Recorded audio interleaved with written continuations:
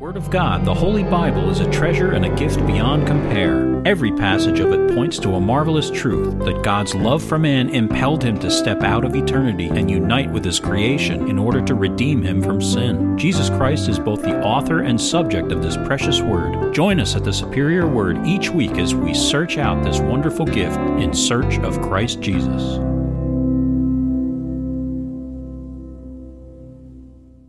Psalm 59, to the chief musician, set to Do Not Destroy, a michtam of David when Saul sent men and they watched the house in order to kill him.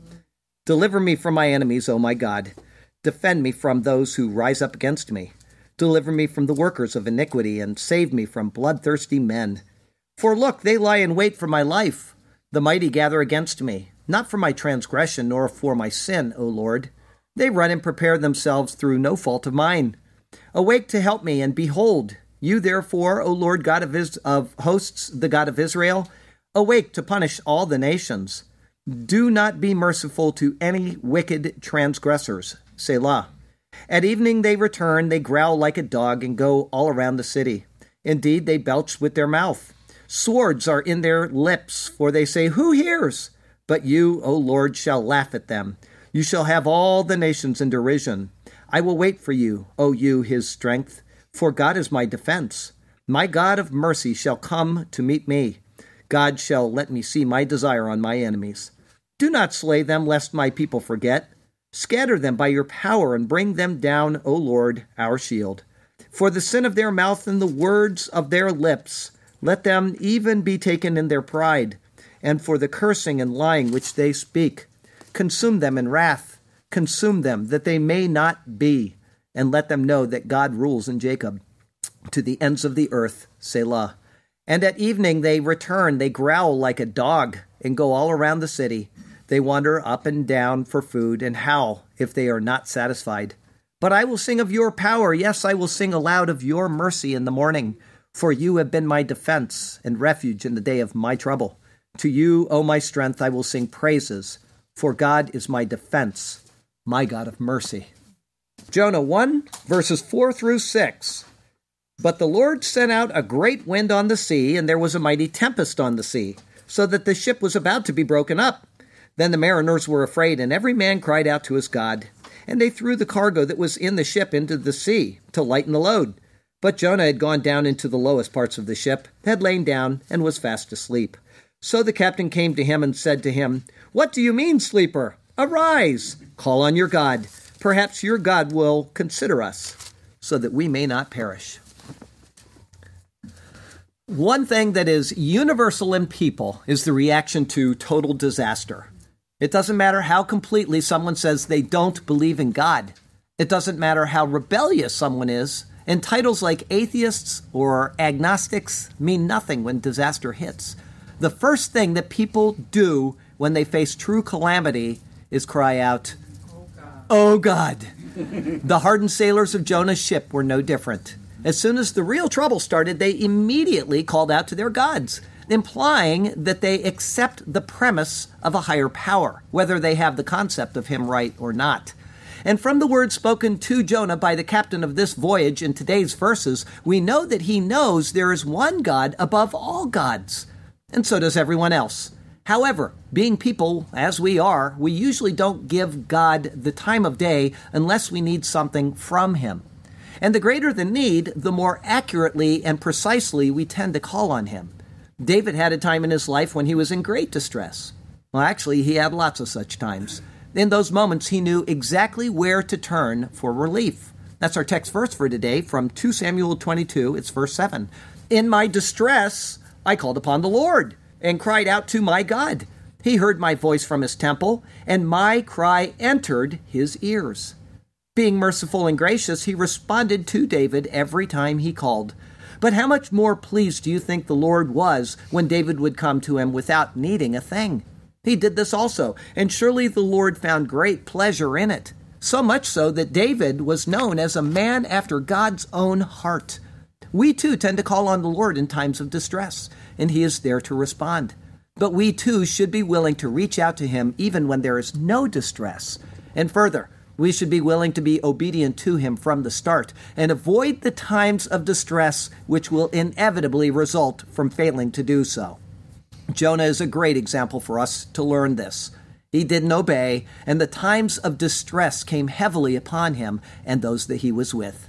They had no light of God, and they had no ability to call on him as he expects. It was up to Jonah alone to make things right. They seemed to figure this out quickly, and they went below the deck of the ship to get things corrected. This is what is seen in today's verses. It is what we will take a peek at now. The Lord has given us where to go to find these things out. It's all to be found in his superior word. And so let's turn to that precious word once again, and may God speak to us through his word today, and may his glorious name ever be praised. I have 3 individual thoughts for you today. The first is a mighty tempest on the sea. It's verse 4. Verse 4 says, "But the Lord sent out a great wind on the sea." And as I said last week, before I get started, for the people that were not here and don't know this, I'm going to be reading the whole book of Jonah in Hebrew.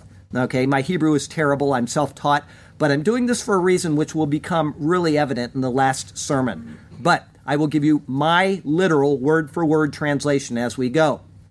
Read that again. But verse 4, "But the Lord sent out a great wind on the sea.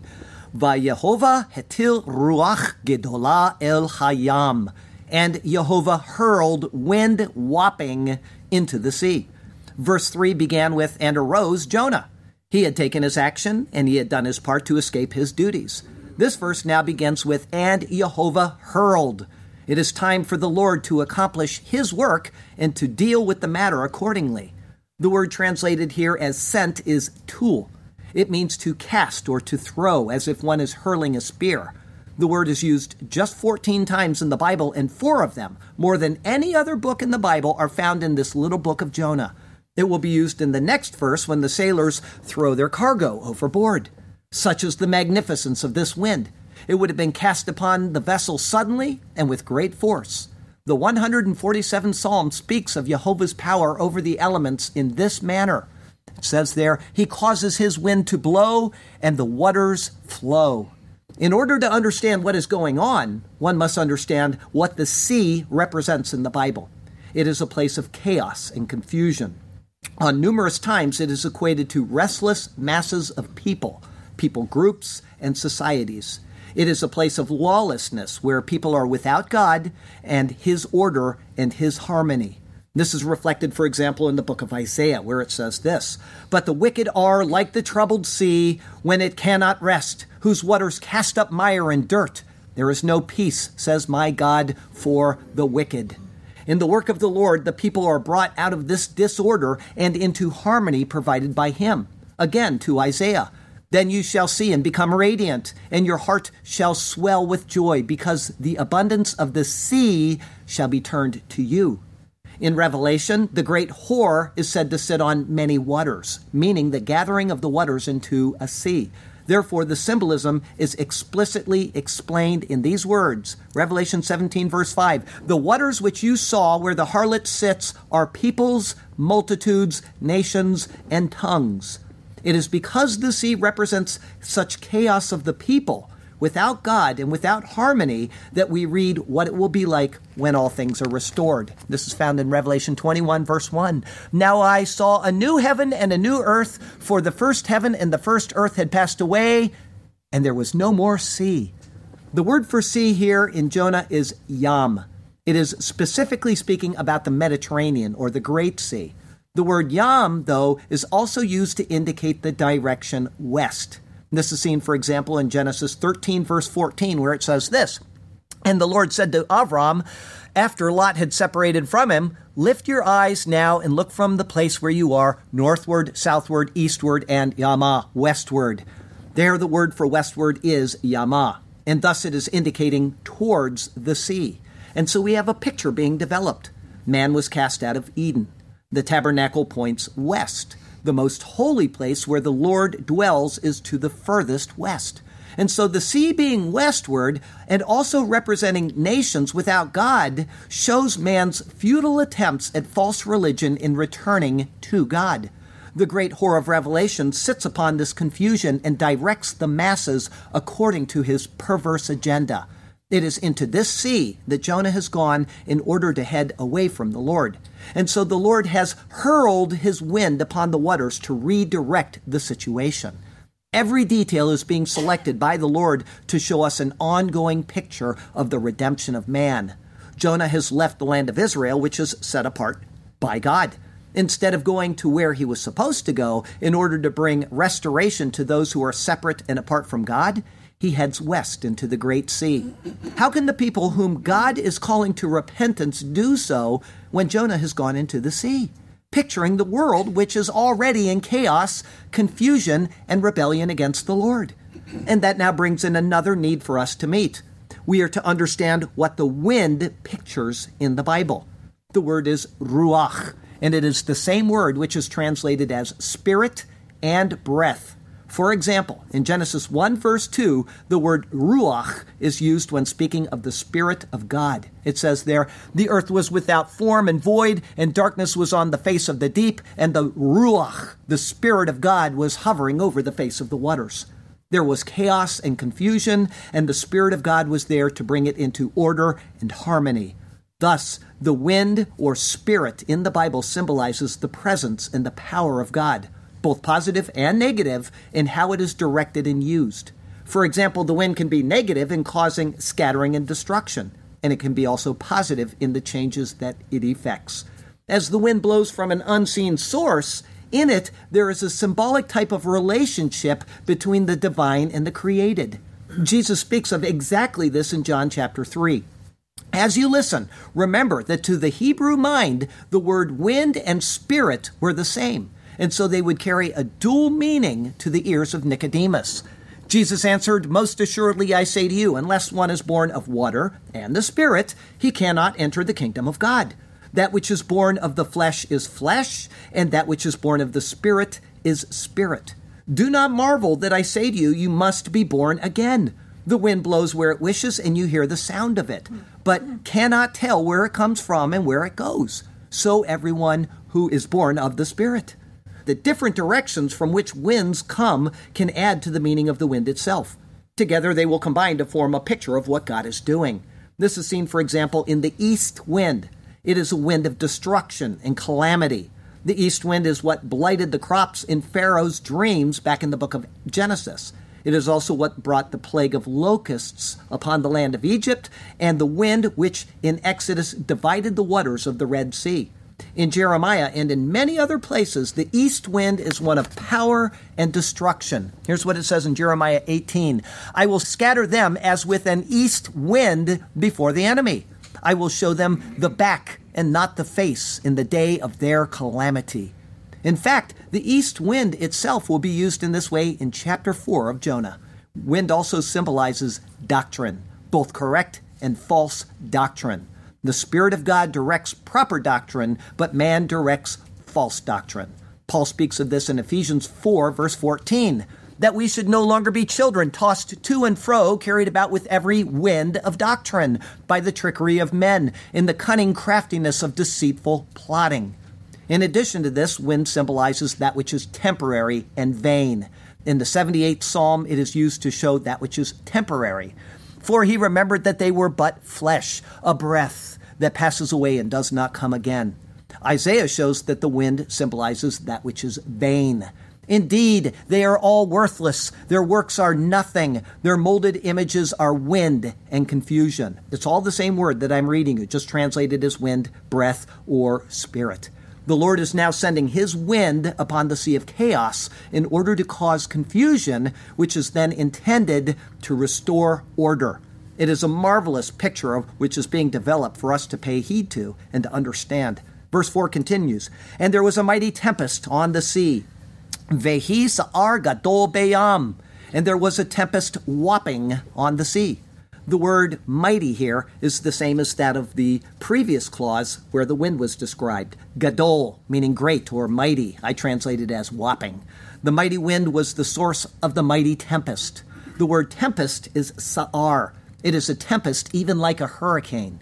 It is the same type of storm that Paul was caught in towards the end of the book of Acts. In Acts 27, this is recorded. When the south wind blew softly, supposing they had obtained their desire, putting out to sea, they sailed close by Crete. But not long after, a tempestuous headwind arose called Euroclydon. So when the ship was caught and could not head into the wind, we let her drive. The Lord caused both of these men to endure such a great storm in order to effect his purposes. In the case of the wind, it is from the Lord. But in the case of the tempest, it indicates the presence of the Lord, for good or for ill. The whirlwind which took Elijah to heaven was described by this same word. He was there, safe and secure in the presence of the Lord as he was raptured to heaven. The whirlwind from which the Lord spoke to Job is also this same word. The Lord was there in the whirlwind, speaking to Job about the glory that he alone possesses. In Jeremiah, the same word is used several times to indicate the terrifying presence of the destructive power of the Lord. Here's what it says in Jeremiah 23. Behold, a whirlwind, that word of the Lord has gone forth in fury, a violent whirlwind, the same word again. It will fall violently on the head of the wicked. The anger of the Lord will not turn back until he has executed and performed the thoughts of his heart. In the latter days, you will understand it perfectly. In the theophany of the Lord to Ezekiel, he is within the great tempest itself once again. Then I looked, and behold, a whirlwind, same word, was coming out of the north, a great cloud with raging fire engulfing itself, and brightness was all around it, and radiating out of its midst like the color of amber, out of the midst of the fire. Also from within it came the likeness of 4 living creatures, and this was their appearance. They had the likeness of a man. Each one had 4 faces, and each one had 4 wings. Their legs were straight, and their soles of their feet were like the soles of calves' feet. They sparkled like the color of burnished bronze. The hands of the man were under their wings on 4 sides, and each of the 4 had faces and wings. Their wings touched one another. The creatures did not turn when they went, but each one went straight forward. Citing these many references is not a superfluous thing to do. Rather, by understanding a broader picture of such a tempest, we can grasp what is being relayed to us in the book of Jonah. The wind of the Lord had been directed towards Jonah. From it has come the tempest of the Lord. Jonah could not flee from him at all, but instead he was caught up in his awesome presence. He was doggedly pursued and then surrounded by the presence of the Lord in order to bring harmony and order out of chaos and confusion. In the pages of this book, we are given front row seats into the very heart of God's redemptive plans for man. Each aspect of this story is passing before our eyes to show us what God is up to and how it points to the greater work of Christ on behalf of the people of the world. The wind which has come is powerful and it has purpose. In the Psalms, there is a beautiful parallel to what will next be mentioned in our ongoing narrative. It says, fear took hold of them there, and pain as of a woman in birth pangs. And when you break the ships of Tarshish with an east wind. Verse 4 continues, so that the ship was about to be broken up. V'ha'oniyah chishava lachishaver. And the ship thought it should be broken. The language here is vivid. It is as if the ship senses its own danger as it rose and fell among the great waves, and as it was blown and scattered by the terrifying winds. This is so much so that it thought it was breaking apart. The ship considers itself, and then it considers the power of God's tempest, and it sees in itself nothing but weakness in the comparison. The margin notes of the Hebrew text indicates that the term broken up here is also used in a graphic personification of the ship. It is as if the ship itself was a living thing which surrounded and protected the sailors. It has feelings, it has hopes, and it has fears, but these were all to end with its destruction. The same word is used of the people of Israel in Jeremiah chapter 14. Therefore you shall say this to them, let my eyes flow with tears night and day, and let them not cease. For the virgin daughter of my people has been broken, that word with a mighty stroke, with a very severe blow.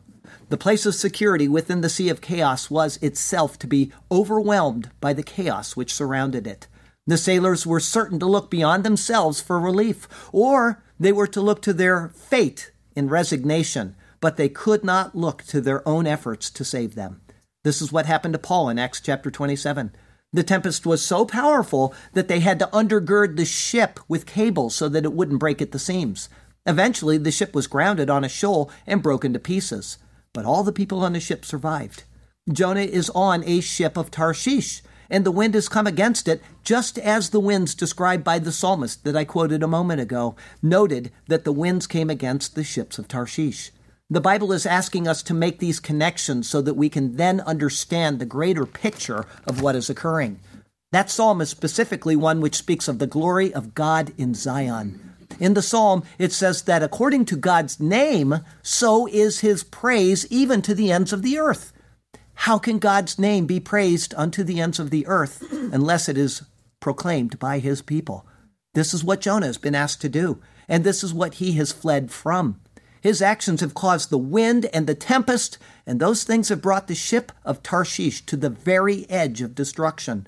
The souls of the men must have been terrified of the works of the Lord, though they didn't yet know him. It is, again, reflective of the words of the psalmist. From Psalm 107, those who go down to the sea in ships, who do business on great waters, they see the works of the Lord and his wonders in the deep. For he commands and raises the stormy wind, which lifts up the waves of the sea. They mount up to the heavens. They go down again to the depths. Their soul melts because of trouble. As we consider Jonah's situation, we cannot overlook that in Matthew chapter 8, something similar occurs. We are being shown in Jonah a taste of the greater ministry of the Lord. The account details what happened to the disciples as they accompanied Jesus. Now when he got into a boat, his disciples followed him, and suddenly a great tempest arose on the sea, so that the boat was covered with the waves. But he was asleep. Then his disciples came to him and awoke him, saying, "Lord, save us, we are perishing." But he said to them, "Why are you fearful, O you of little faith?" Then he arose and rebuked the winds and the sea, and there was a great calm. So the men marveled, saying, "Who can this be, that even the winds and the sea obey him?" In the case of Jonah, the Lord was directing his movements back to where they should be. In the case of the disciples, he was directing their eyes to understand the nature of the person who had accompanied them in their trip across the Sea of Galilee. We've all been directed by the elements at one time or another. When I lived in Japan, one summer I went swimming in the Mitake River. There's a river right outside of my house. There's a slow-moving pond towards the beginning of the river that's a well-known place for swimming. However, if you're not careful, you can get pulled into the faster-moving area and taken down through very, very steep rapids before you even realize it. This happened to me, and it was the closest I ever came to dying. It should have been a wake-up call to me, but it was another 10 years before I realized the gift that I had been given that day. Unfortunately, just a few weeks after my incident, another young person drowned. How the Lord works in our lives at times is rather mysterious. We need to be attentive to those things and to think on where the Lord is steering us. Will Jonah respond to the call? Will those with him respond? And when the Lord sends the wind and the whirlwind into your life, will you turn back from the wayward journey that you are on? A great wind upon the sea, stirring up chaos and uncertainty. This is how it appeared it would always be. Life seemed to be no more than absurdity. The ship of life tossed about, no direction known. It appeared that all would be lost. We looked for help, but none to us was shown. What will it take? How high is the cost? When all seemed hopeless, help finally came. There upon the hill a quieting of the sea. Upon the hill a cross, and on it one with no blame. The help has come, the waves are still. There is hope for you and me. Our second thought today is, but Jonah. It's verse 5. Verse 5, then the mariners were afraid. Vayireu ha-malachim, and were afraid the mariners. The term malachim, or sailors, is a plural noun, which is the same as the noun melach, or salt. In other words, they are the salts, and thus mariners. We use the exact same terminology concerning our sailors today. The word is used just 4 times in the Bible, 3 times in the book of Ezekiel, and the final time right here. These men of the sea, experienced and knowledgeable concerning its power and its ways, understood that there was a dire situation that they were in. Their efforts to save the ship would be futile. The fear they felt is reflective of the fear of the mariners who had conducted Paul to Rome. We know this because Paul had to quell their fears with his words of encouragement. Here's what it says in Acts 27. But after long abstinence from food, then Paul stood in the midst of them and said, Men, You should have listened to me and not sailed from Crete and incurred this disaster and loss. And now I urge you to take heart, for there will be no loss of life among you, but only of the ship. For there stood by me this night an angel of God to whom I belong and to whom I serve, saying, Do not be afraid, Paul. You must be brought before Caesar, and indeed God has granted you all those who sail with you. Therefore take heart, men, for I believe God that it will be just as it was told me. However, we must run aground on a certain island. Verse 5 continues, And every man cried out to his God, Vayizaku ish Elohav, and cried every man unto his God. The word za'ak, or cry, comes from a primitive root which means to shriek, as if from anguish or danger. They perceived their danger, and so they shrieked out to their gods. In Shakespeare's The Tempest, when things got to this point, the play follows the same pattern as these men right now. All lost, to prayers, all lost, it says. The sailors were probably from various locations, and so each had his own god whom he worshipped. Each called on the God he believed in, hoping for relief from the plight. It was in a state of ignorance that they had received Jonah, who had offended the true God. It is in this same state of ignorance of the true God that they now call out for help, calling on whatever God they had come to know. As we will see, their gods were ineffectual. There's only one God who answers prayer, and he answers it according to his own wisdom and for his own purposes. In another exciting time in Israel's history, the people were confused about where prayers should be directed. Elijah came to remove their confusion. Here's what it says in 1 Kings chapter 18. So they took the bull which was given them, and they prepared it and called on the name of Baal from morning even until noon, saying, O Baal, hear us. But there was no voice. No one answered. Then they leapt about the altar which they had made. And so it was at noon that Elijah mocked them and said, Cry aloud, for he is a god. Either he is meditating, or he is busy, or he's on a journey, or perhaps he's sleeping and must be awakened. So they cried aloud and cut themselves, as was their custom, with knives and lances, until the blood gushed out on them. And when midday was past, they prophesied until the time of the offering of the evening sacrifice. But there was no voice. No one answered. No one paid attention. After their failure, Elijah came forward and had his sacrifice prepared. After dousing it in water 3 times, we read the outcome of his prayer. And it came to pass at the time of the offering of the evening sacrifice that Elijah the prophet came near and said, no jumping around, no cutting himself, nothing.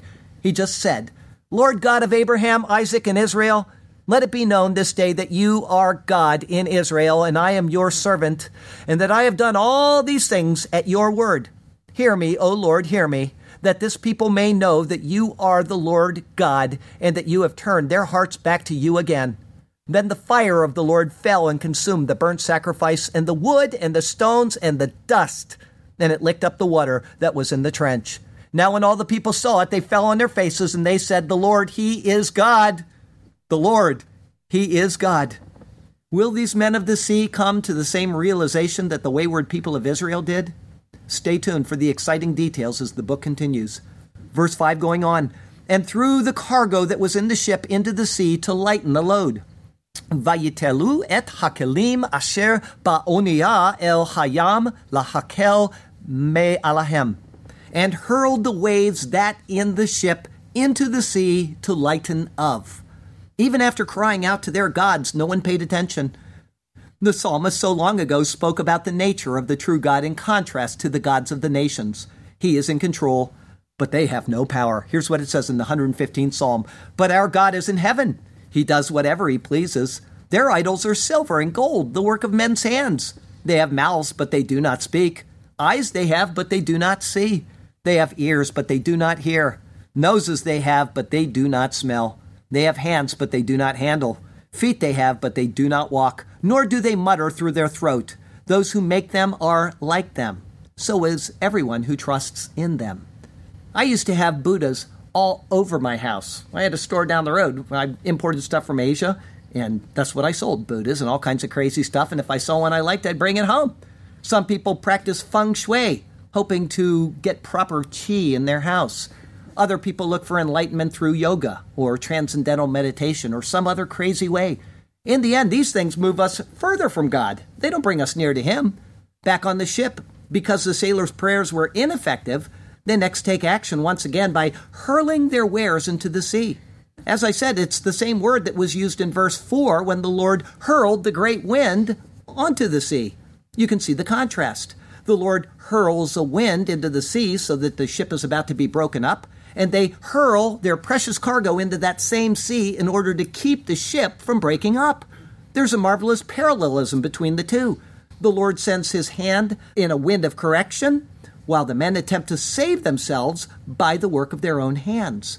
Their gods had failed them, and so they believed that they must work their own way to salvation. The word kalal, which is translated as lighten, is found 3 times in the book of 2 Chronicles chapter 10. The people of Israel had come to Rehoboam, Solomon's son, and they had asked for relief from the heavy load that his father had imposed on them. He uses the same word in his answer. Here's what he says to him. Then the young men who had grown up with him spoke to him, saying, "Thus you should speak to the people who have spoken to you, saying, your father made our yoke heavy, but you make it lighter," that word there, to lighten the load, lighter on us. "Thus you shall say to them, my little finger shall be thicker than my father's waist. And now, whereas my father put a heavy yoke on you, I will add to your yoke. My father chastised you with whips, but I will chastise you with scourges." The mariners are trying to lighten the load in order to ease the burden that they bear in order to be saved. But they do not yet know the Lord, who is the only one who can actually accomplish this. Here's what Jesus says in Matthew 11, "Come to me, all you who labor and are heavy laden, and I will give you rest.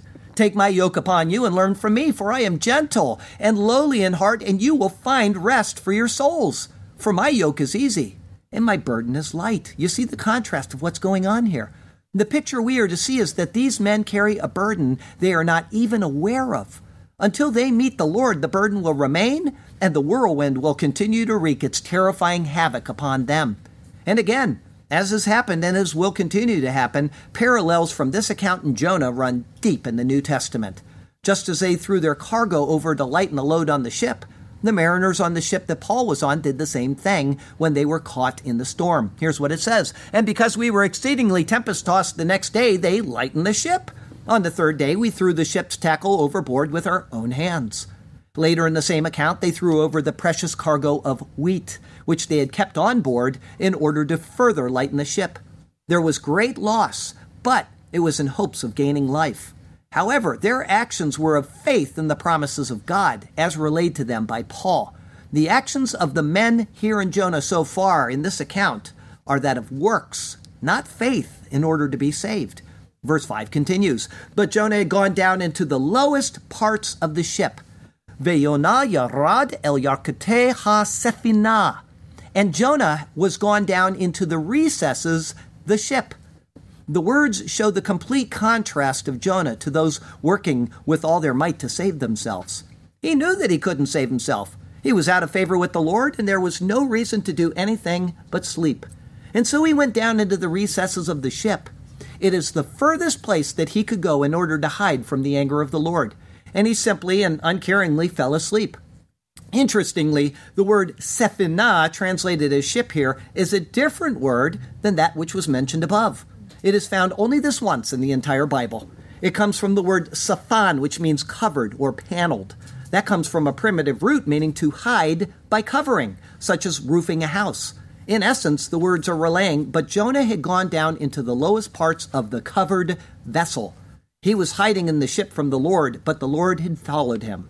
He felt he was safe, and he reveled in uncaring self-security. He was living up to the dual meaning of his name. He was called to bring a message of repentance and thus hope for peace to one group of people. The meaning of the name Jonah is dove. But he also had so far only vexed those he was with. And that is the other meaning of his name, a vexer. So he's a dove and he's a vexer, all at the same time. Verse 5 continues, had lain down and was fast asleep. Vayishkav ve'yeradam, and lay and was fast asleep. The Greek translation of the Old Testament says, and was asleep and snoring. The word in Hebrew is radam. It is a word used just 7 times in the Bible, and it gives the idea of being in a dead sleep. It comes from a primitive root which indicates to stun or to stupefy. It is what happened to Daniel when he had exceedingly fearful visions. In these words, then, is a contrast to the personified awakened state of the ship in verse 4. The ship was animated to fear through the terrifying rush of the tempest coming upon it because of Jonah's flight, and at the same time, Jonah was fast asleep, even to a deadened state because of it. So you have a contrast being made here.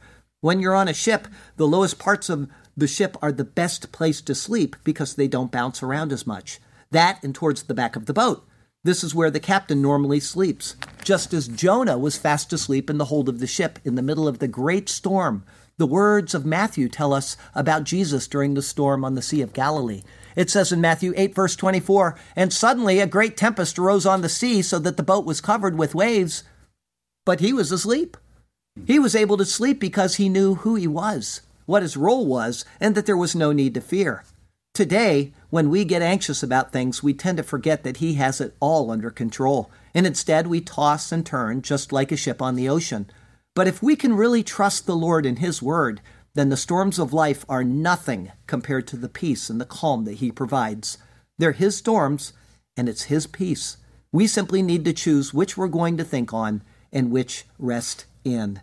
Here we are, sore afraid, as we cry out in our helpless state, praying that the tempestuous winds will be stayed, praying for a deliverance so great. The works of our hands cannot save us.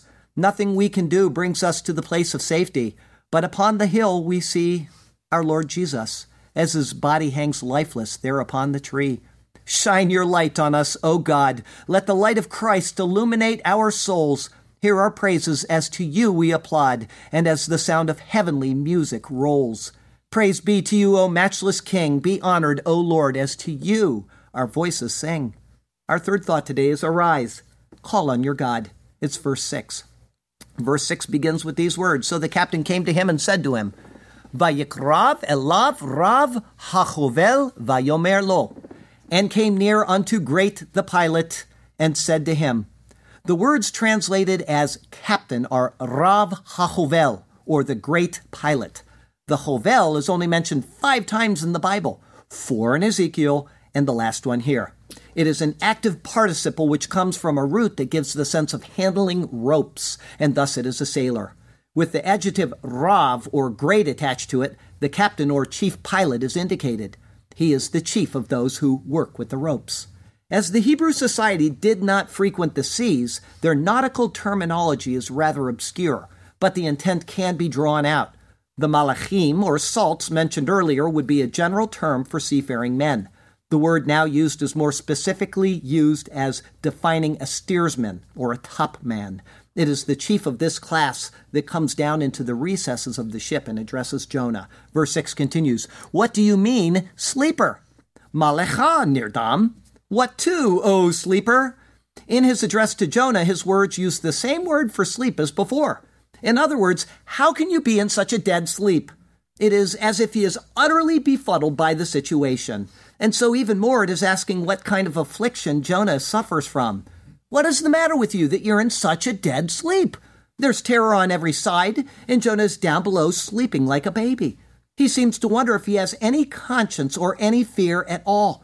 Are you completely deadened to heaven's mercies? Thus the Hebrew prophet, who was sent to the greatest Gentile nation on earth in order to rebuke them of their sin, is in turn rebuked by a pagan shipmaster who has come to wake him up out of his spiritual lethargy, symbolized by his deep slumber in the flesh. The contrasts are astounding, and the picture in relation to Israel as a people is astonishing. And even more so, the picture of the dead church today is all the more relevant. Verse 6 continues, Arise, call on your God. Kum kera el Elohecha. Arise, call on your God. What seems to be implied here is that they knew there was something particular about Jonah. Verse 10 will say, For the men knew that he fled from the presence of the Lord because he had told them. It doesn't say when he told them this, but it could be that it was before this time. They had been unsuccessful in crying out to their gods. They had been unsuccessful in their attempts to save themselves through the work of their hands, and now they were left with but one option. If this person was fleeing from his God, and if his God was so powerful that he could cause such a violent storm, then that God might still be near enough to save them from the storm, and willing to do so as well. It is with this thought in mind that we come to the final words of our verses today. Verse 6 finishes with this, Perhaps your God will consider us so that we may not perish. Ule yitashet ha-Elohim lanu velo noved. If so be, will shine the God to us, that not do we perish.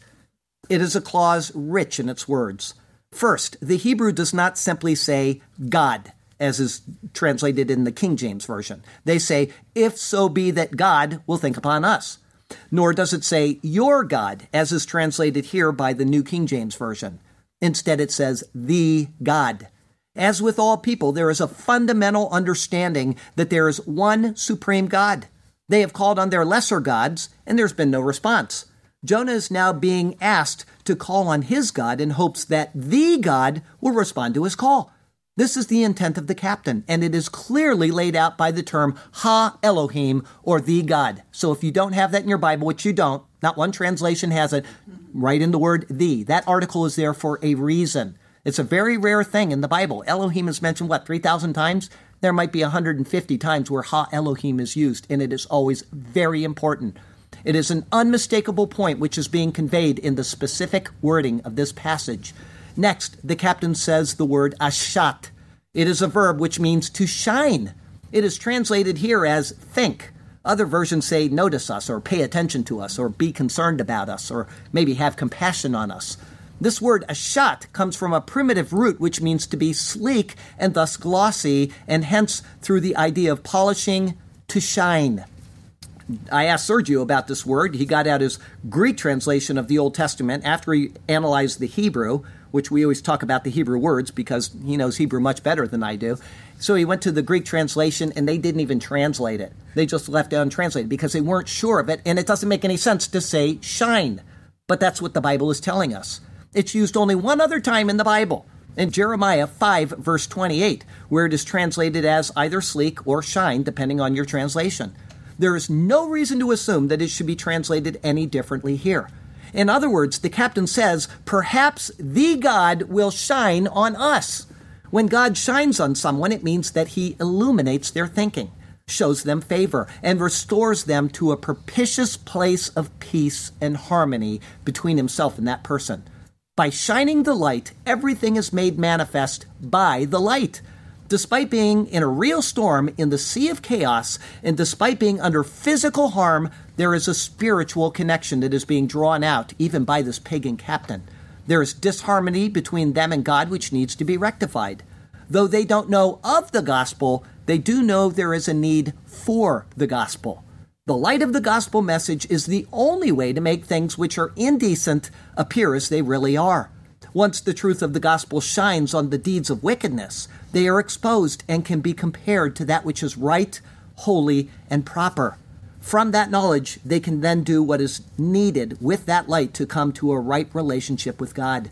Paul says exactly this to us in the book of Ephesians. It very well could be that he was pondering this verse from Jonah at some point and came to this conclusion. Now, in the book of Ephesians, which I'm going to read you this passage, not one scholar has made the connection back to the book of Jonah. They all say the same thing. We're not sure where Paul is citing this, but he's citing Scripture. He says he is. And they all say, well, it could be a combination of this verse from Isaiah and this verse from Isaiah, or maybe this one over here. Not one of them has ever come to the conclusion because nobody translates this word properly. Perhaps the God will shine on us. Here's what Paul says, and have no fellowship with the unfruitful works of darkness, but rather expose them. For it is shameful even to speak of those things which are done by them in secret. But all things that are exposed are made manifest by the light. For whatever makes manifest is light. Therefore he says, quoting Scripture, awake, you who sleep, arise from the dead. That word radam, which means sleep like death. Awake, you who sleep, arise from the dead, and Christ will give you light. The captain says to the one who is sleeping, as if dead, arise from the dead, O sleeper. Perhaps the God will shine on us that we might not perish. It is the internal call of the lost human soul for the knowledge of God which is found only in the face of Jesus Christ. Just as the cock's crow began the recovery of Peter from his spiritual slumber, the call of this pagan shipmaster to Jonah is the beginning of his own spiritual recovery. And once again, the symbolism from Jonah echoes through time and is found again in the voices of the apostles which cry out to Jesus. Then his disciples came to him and awoke him, saying, Lord, save us. We are perishing. At this point, they didn't understand who Jesus was or the power that he held in his grasp, but they knew enough to see that they were incapable of handling the situation, just like those on Jonah's ship. In desperation, they called out to the last one who may be able to do something to keep them from drowning. This is exactly what happens again and again and again in our own lives. We wait until things are so completely botched up that there's simply nowhere else to turn. Whether in our own lives or whether in the state of the nations, think of the nations of the world. There is a time when it will be too late and the boards will rupture from the storms which press on every side. Let's hope that, like the ancient mariners of Jonah's time and of the time when the apostles were in the boat with Jesus, that each individual and every nation will make the best of a bad situation before it is simply too late. If you're still in a spiritually deadened sleep where the light of Christ has not shone through to call you into his marvelous kingdom, I would hope that today would be the day that you get that fixed. All people instinctively know that there is a God, one true God, who is there above the storms of life. But we will go to the furthest recesses of the world to escape from him. Let us not be so hard-hearted that we would hide ourselves from him, but instead, awake, you who sleep. Arise from the dead, and Christ will give you light. Call on him today and receive the radiance of God's love and forgiveness for you, direct from the foot of the cross of Calvary. Jesus Christ came to give his life in exchange for our wickedness and our sins, and that is the picture all the way through the Bible. There's not a page of this book, not a paragraph, not a sentence, and not a word that God has not orchestrated to weave together the most marvelous story that we could ever possibly imagine. I am going to enter the stream of humanity, and I'm going to undo what you have so horribly fouled up. I'm going to make all things right. And that is what God asks us to do, is to put our hope and our trust in what Jesus Christ has done, fully God, fully man. He can take care of it. Adam had sin in him. We've inherited that sin, and we are separated from God because of it. But Jesus Christ can be our new federal head by a simple proclamation. I believe. If you believe, you receive. It says in Ephesians 1:13 and 14 that the moment that you believe in the gospel of Jesus Christ, you will be sealed with the Holy Spirit of God, which is a deposit, a guarantee of the sure things to come. You can never lose that. There's no such thing as losing your salvation, but you sure can lose your joy. So not only am I asking people to come to Jesus, but I'm asking you, if you have never called on Jesus, or if you have called on Jesus and you're not living for him right now, to turn your life back to him. Because I know there's not joy in your life if you're not living for him. I know it. You think there is. You might be having a good time with somebody else's wife, or you might be drinking your nights away in a bar. But there's no joy in that. You're doing that because there's something missing in you, and that something is Jesus Christ.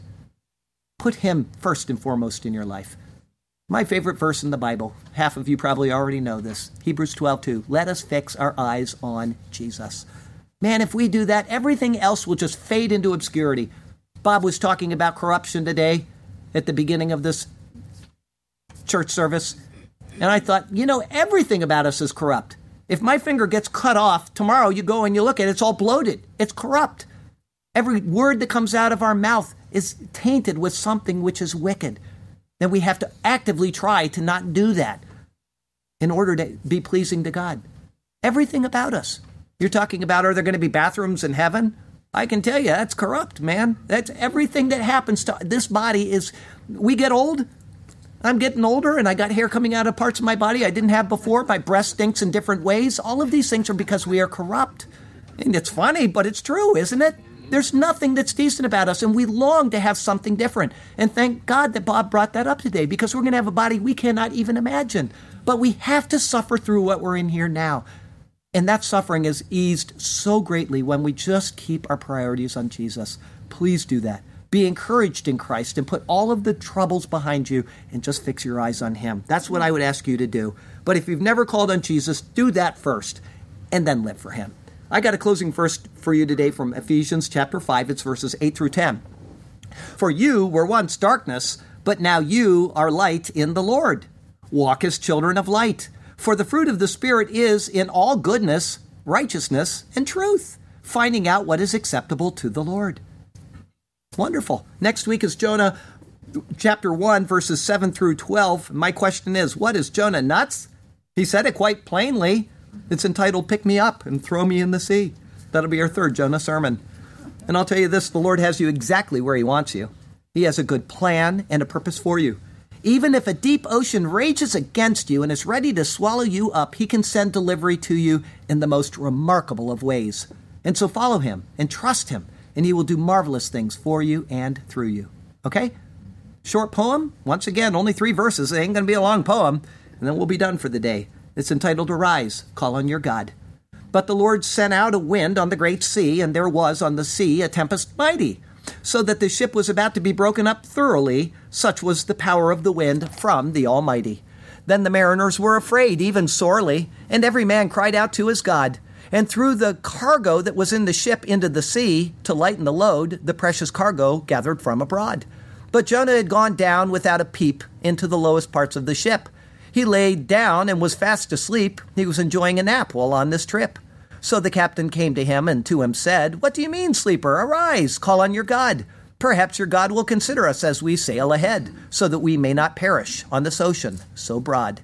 Lord, can we hide from your presence? Could we attempt to secret ourselves away from you? Instead, we should draw near and enjoy the pleasance. We know it is what you would have us to do. Help us, Lord, to be faithful to your call upon our lives and to never attempt to run from doing what is right. When your call comes, yes, the moment it arrives, may we be found to answer and be pleasing in your sight. Surely in this you will be happy with us as we follow obediently in the steps of our Lord Jesus. Hallelujah and amen. Heavenly Father, we do thank you for this marvelous story of Jonah. And yes, there are many, many details, and they get almost overwhelming. But the details are necessary to understand the connections which you're making to Christ, to the people of Israel, and to the greater world at large. And as these chapters unfold, it's going to become more and more evident. What a great story you have given us to show us these things. And thank you. Thank you that you have, even despite Jonah's rebellion, and even despite Israel's rebellion, you have been willing to call them back to yourself and to do what you're going to do in history, both for Jonah and for Israel. And thank you that you have called the Gentile peoples as well, that you have had mercy on us and you have brought us to the foot of the cross and covered us in his shed blood. Thank you for that we are the redeemed of the Lord because of what somebody else has done for us. You, oh God. Thank you. Thank you for that. We love you, we cherish you, we praise you, we exalt you, and we do it in the beautiful and exalted name of your Son, our Lord and our Savior, Jesus Christ. Amen.